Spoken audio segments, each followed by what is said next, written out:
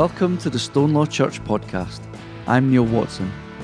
And whether you are a regular worshipper with us, or whether you just listen to this podcast, I pray that the words of the message would be a real blessing to you, and that it would bring you closer to God as you experience more of the love of Jesus in your life.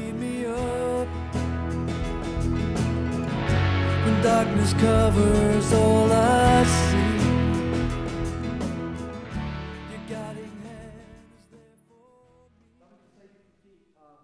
Short break from our series. We find ourselves in Paul's letter to the Philippians, where Paul is continuing on the back of talking about struggles and how to proceed through them.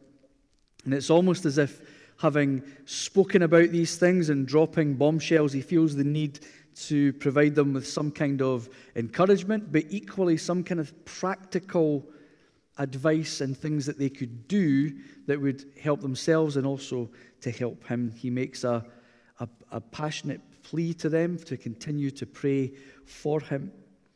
And in verses 1 and 2, he says, "If then there is any encouragement in Christ, any consolation from love, any sharing in the Spirit, any compassion and sympathy, make my joy complete. Be of the same mind, having the same love, being in full accord and of one mind." Paul is saying that there are many things in our world that will come to steal our joy and to steal things from us, but one of the things that we need to make sure is that we're not stealing one another's joy, that we're not stealing from one another. That when we find ourselves part of this community, this family of God, that we're not looking to tear each other down, but we're looking to try and encourage one another. That everyone might actually experience more of this joy of Jesus in their life. He continues on in verse 3 saying, "Do nothing from selfish ambition or conceit, but in humility regard others as better than yourselves." And that's the key to this morning. The key message this morning is it's all about humility. And the key thing with humility is that it's not thinking less of yourself. It's not about pushing yourself down. Humility is about thinking of yourself less. So it's not about thinking less of yourself, it's about thinking of yourself less. So we're making sure that we always have an eye toward the other person, that we don't get too consumed by our own little world and our own preferences, the things that get in the way of us being able to serve others and to encourage one another. And you'll see that I've titled this morning's sermon, "A Humble Gratitude." The key thing for us to remember this morning is that all we have, all that God has blessed us with, ultimately isn't really ours. We may well have worked really hard and have been financially compensated for that. But we need to remember that God has blessed us in our lives. And not everyone is materially or financially rich, but that everyone has the opportunity to be rich in the kingdom sense. That we all have that opportunity, like I spoke about earlier, of that everlasting, eternal life. However, to slightly tie into what we've been looking at in our invite series, it all comes down to that point of invitation. Our lives and actions might need to be aligned in a way that we are constantly pointing people to Jesus. And that requires us to lay down our own stuff from time to time in order to focus in on others. Paul continues on and gets to the point of why he's encouraging the communities of Jesus followers to do this. And it's because Jesus is our role model. Jesus is the one that we are not only called to follow, but to emulate, to be more like each and every day of our lives. He is the good shepherd. And as I said in the call to worship earlier, the King of Kings, the Lord of Lords. Paul reminds us exactly what it means to look like him as he continues on from verse 6 in what we know as the Christ hymn in the book of, or the letter to the Philippians. And he says that while Jesus was in the form of God, he did not regard equality with God as something to be exploited. Paul reminds us that Jesus is God, but he doesn't come to earth to use it to his advantage. Exactly the opposite. If there's anything that anyone knows about Jesus, regardless of whether they would consider to be a follower of his or not, is that he tended to go to the margins. He goes to those who are seen as lesser in our world. Remember last week, we were looking at the idea of Jesus going to the outsider. Jesus just seems to gravitate towards those who need him the most. He doesn't lord it over people in ways that some in positions of power and authority in our world tend to do. They get a little bit of power, and it goes to their heads, and they forget that with that power they're called to serve others, to do their absolute best to serve others. Paul continues on in verse 7, but he emptied himself, taking the form of a slave, being born in human likeness. God wanted to fully experience what it meant to be us, his creation. God clearly could have came to earth in some other form and just transformed it. But he wants us to learn for ourselves. He wants us to do the things that we feel and understand are right because we're following Jesus and that we're connected to him, not because we've had it enforced upon us. It's just amazing to me that God would come and want to walk amongst us, want to experience the things that we experience. You know, the joy of life, the joy of companionship and family, the wonderful expressions of love that we see in our world, that sense of accomplishment when we do things. Jesus' main ministry started when he was 30. We know that he probably went into the family business when he came of age. And I can just imagine that sense of accomplishment when Jesus created his first table or the first door that he was able to hang as a carpenter. That sense of accomplishment. I reckon that Jesus would have been really good at it. Maybe not in the beginning. But just like us, he wanted to experience that learning process. And I don't know about you, but that amazes me. That God cared so much about us that he wanted to come and experience life as we experience it. He comes in the person of Jesus, and that he would empty himself and take on that human likeness. Paul continues on, where he says, being found in human form, he humbled himself, became obedient to the point of death, even death on a cross. He humbled himself and became obedient to the point of death, even death on a cross. As we read through the Gospels, there are so many times that we just want to shout at Jesus to walk away. Walk away. So many times that he could have gotten off the train that was directly heading towards the cross. We read these stories. There are so many times that Jesus could have just walked away, and all those who were looking to tear him down would have just got on with their life. Threat averted. Jesus is gone. But as Paul highlights, Jesus was obedient to the call on his life. Jesus knew that this purpose that he had, this whole point of him coming to walk amongst us, was that he was to walk straight towards the cross in order that our entire world would be redeemed. And it's through that obedience that Jesus was rewarded.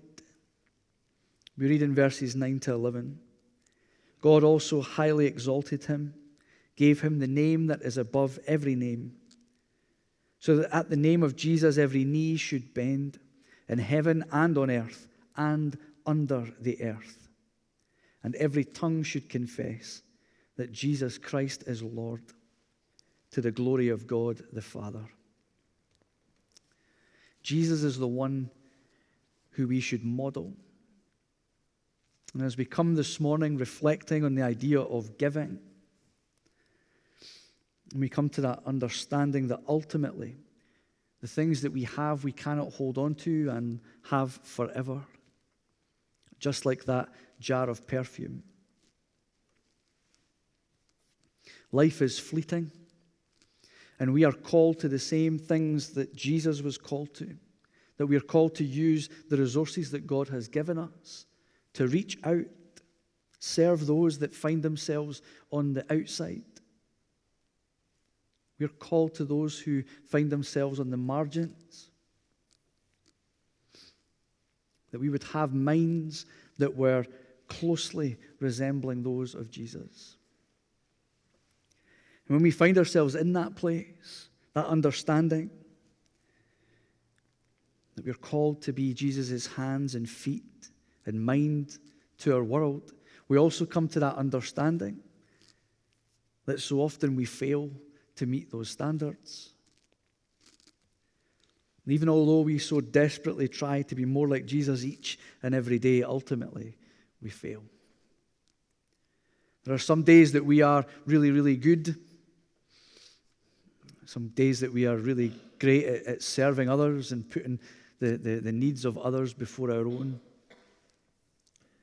But then there's other times that we're not. Times that we really struggle. And it's not that we go into our day intending to fail, but it's okay. Because we're not condemned by it. It's the reason we need Jesus. We're not called to do all this stuff in our own strength. As Paul says, we have the opportunity to share in the Holy Spirit's guidance and wisdom.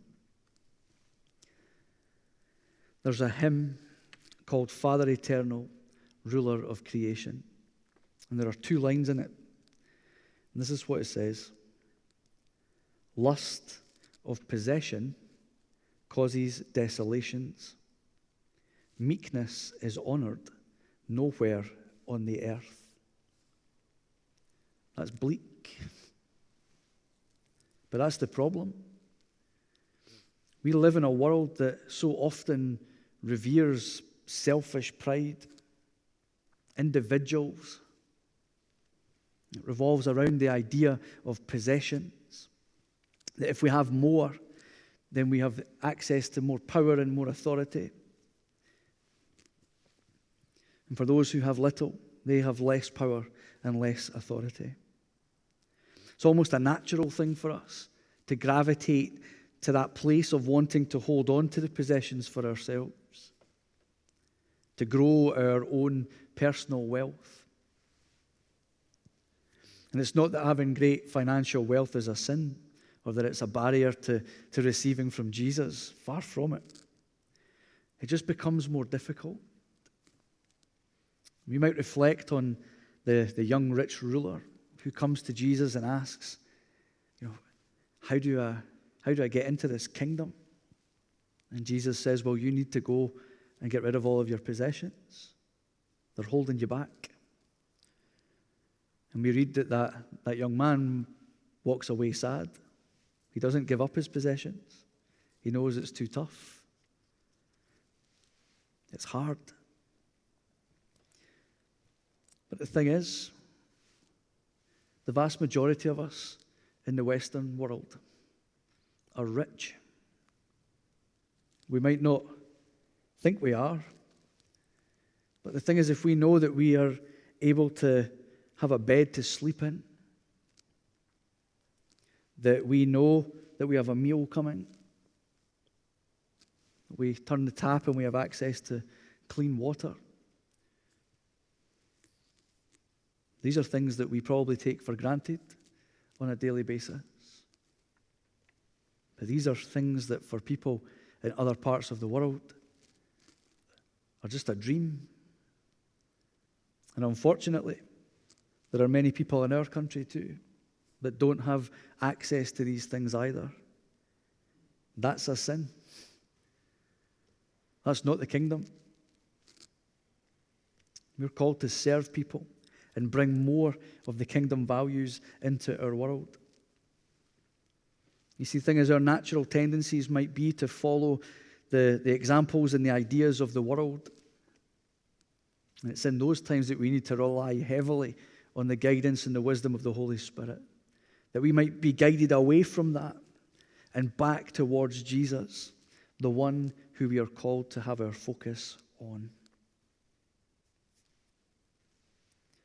See, one of the major calls to action over these last few decades, and certainly the majority of my life, is that we would see a more equal distribution of the planet's resources and wealth. And if that were to happen, then we would see a very, very different world, a better world. But the problem is possession and ownership, and those get in the way. I'm going to share a wee story with you, not to make me sound amazing, because I don't think I do actually when I come out of this story. But when my sister and I were children, at Christmas time, we would receive selection boxes and various other boxes of sweets. And as a child, I wasn't too bothered about sweets. I wish that I could say that now, but I know that I'd be lying. But at that time, I was always more interested in playing with my toys and reading my books and whatever musical things I'd been given at Christmas time. I always preferred to do all that stuff than eat my sweets. My sister, however, she made a beeline straight for the sweets first. And it would get to a point where she would have a very small pile left. And I would have all of mine left. And it would be at that point that she would suggest that it would be a great idea if we just put all of our sweets together, Neil, and we could put them all in a tub, and then we could share them during the Christmas holidays. I agreed to do this. I thought it was a great idea. Let's go ahead with that. Now, either I was completely gullible or just a really great big brother. I'd like to think it was the latter. However, I think it's probably a bit of both. The thing is, we are actually called to that kind of selfless sharing. And it's so annoying that it seems to come so easy to children, that it becomes more difficult the older we get. We have this need to hang on to things. And I think as we move into this new world, post-COVID, this new Church of Scotland, post-COVID, calls us to have a period of reflection. What does good and godly stewardship look like? How do we steward our own personal things, our finances, our time, our resources? And how do we do that as a church? What does that look like? How do we do it humbly? That we don't feel like we're doing it out of a sense of duty. That it's just an overflow, an outpouring of our recognition that we've been granted so many blessings from God, that we want to give back, that others might be served. So you might be asking the question, why did we decide to ring-fence money, the money that we raised today? Why did we ring-fence it to fix a roof? It's a building. It's not people on the margins. or in some sort of need like the things that I'd highlighted earlier. You might be thinking that the money could go to other causes. You might have a good case, because there are many, many things that we could have set aside that money for. But we need to recognize that we have been blessed with a wonderful facility here in Stonelaw.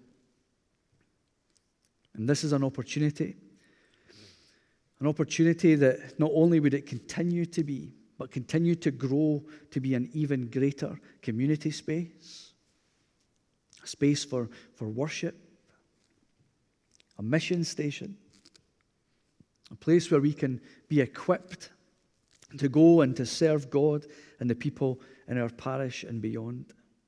And that's why we need to make sure that we're being good stewards of the facility that we have here, that we don't lose out on that amazing opportunity that we have to use Stonelaw Church as a facility.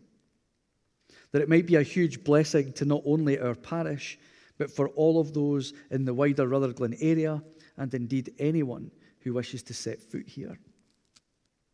And that's the challenge to us this morning. As we have received these blessings from God, how are we going to respond to that? Are we going to lay down our pride? Ask the Holy Spirit to help us to have that same mind as Jesus? And I'm not going to tell you how to proceed with your own stewardship, because that's between you and God. It's not for me or anyone else to say anything. But I know that as I was reading these passages this week, and as I was reflecting on stewardship, it was a real challenge for me. And I'm so thankful for the blessings that God has given me in my life. The huge blessing of getting to be here. That it's now really important that I contribute and give back with everything that I can. And we have an opportunity this morning to give and to contribute to a project that will help us with the ministry and the mission moving forward here in Stonelaw Church. And as I come to a close, I'm not going to leave you with a rallying call, but instead I'm going to leave you with a few questions that you might want to reflect on for yourself. The first question is, in your life, what are the ways that God has been so generous to you? In what ways have you been blessed? Secondly, having received that generosity of God, how easy do you find it to be generous to others? Is it something that comes naturally to you, or is it something that you have to work hard at?